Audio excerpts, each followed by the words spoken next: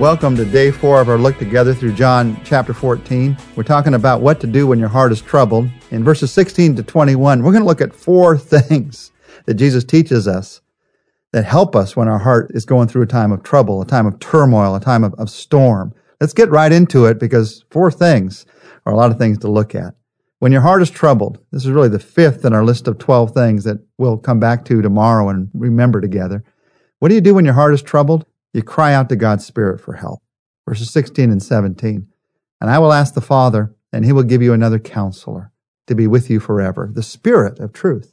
The world cannot accept him because it neither sees him nor knows him, but you know him, for he lives with you and will be in you. In these verses, Jesus calls God's Spirit, his Holy Spirit, our counselor. Incredibly important word. The word counselor is the word parakletos there. And that word is the picture of someone who is called to come in to help in time of desperate need. It was used of a person who would advise you in a difficult situation, who would stand with you in a court of law, or come to help you in any time of need. The Amplified Bible translates this word helper, intercessor, advocate, strengthener, standby. He is our counselor. He is our helper. He's our advocate. And notice that it is the Spirit of truth that is our advocate, that is our counselor. He will often calm our troubled heart with his truth. The Bible says that when I cry to God's Spirit for help, he will be there to help me. The Holy Spirit is with us. He is in essence, our personal trainer with us, our personal life trainer with us 24 hours a day.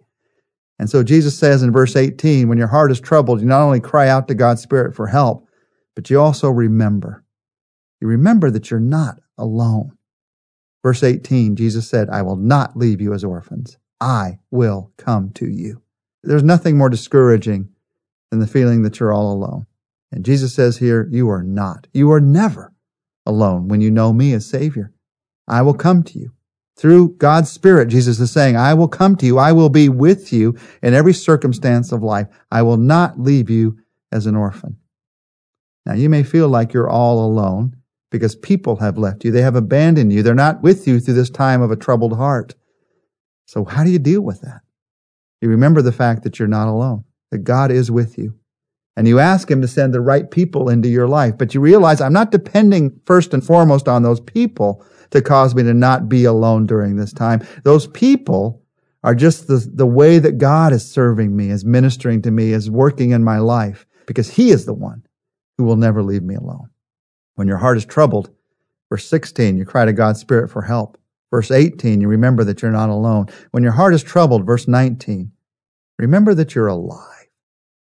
Before long, verse 19, Jesus said, the world will not see me anymore, but you will see me. Because I live, you also will live. You're alive.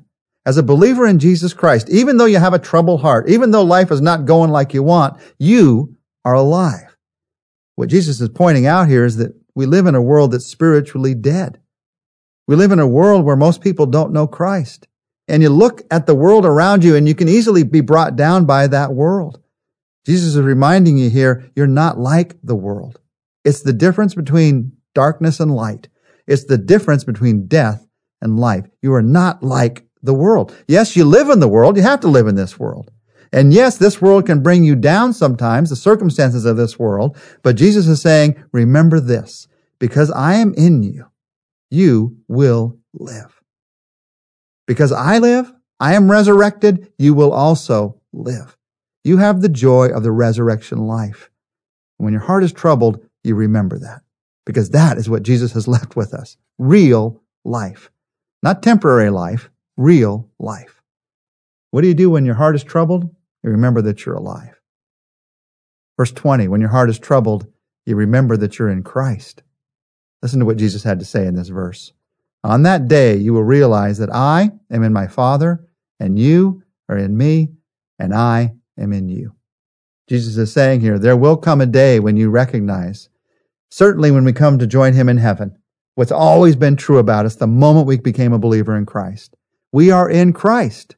My identity, your identity is now in Jesus Christ. It's not in your job. So if you lose your job and your heart is troubled by that, your identity is not in your job. It's not in some sport that you're good at. It's not even in your family. Your identity is in Jesus Christ. We're going to talk more about this in John chapter 17 when we get there. Your identity, your person, who you are at your core, it's in Christ. And when you remember that, it helps when your heart is troubled. Jesus in these verses says, I am in my Father.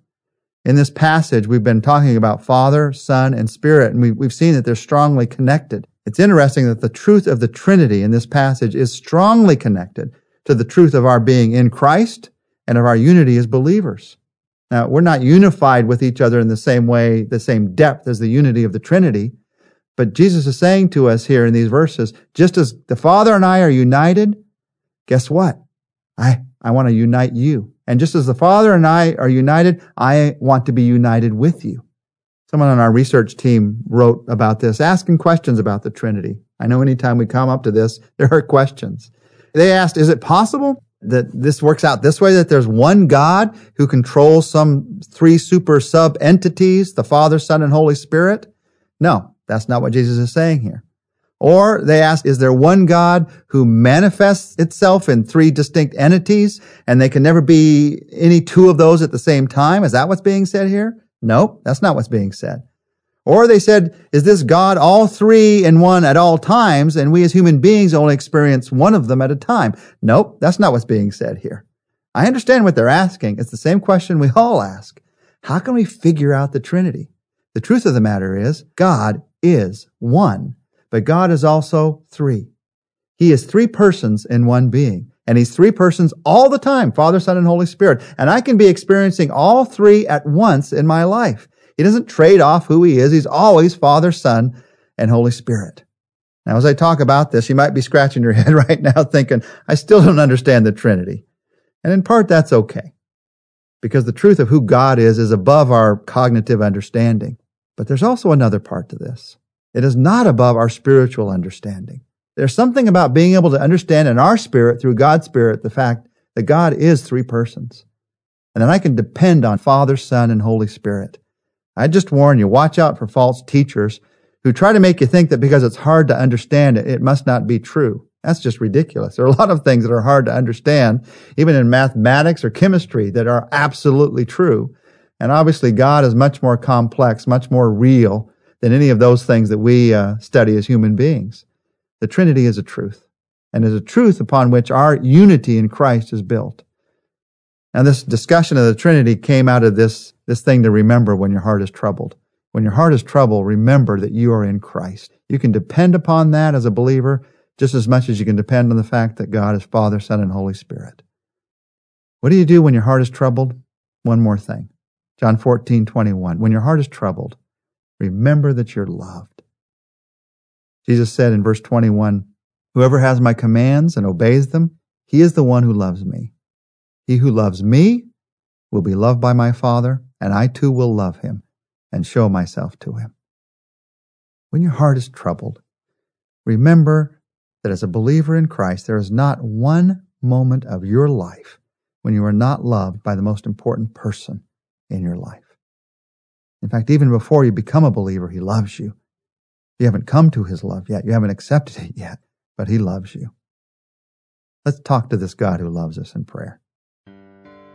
As we pray together today, we've talked in this study about Father, Son, and Holy Spirit, and the fact that God, through His Trinity, ministers to us when our heart is troubled.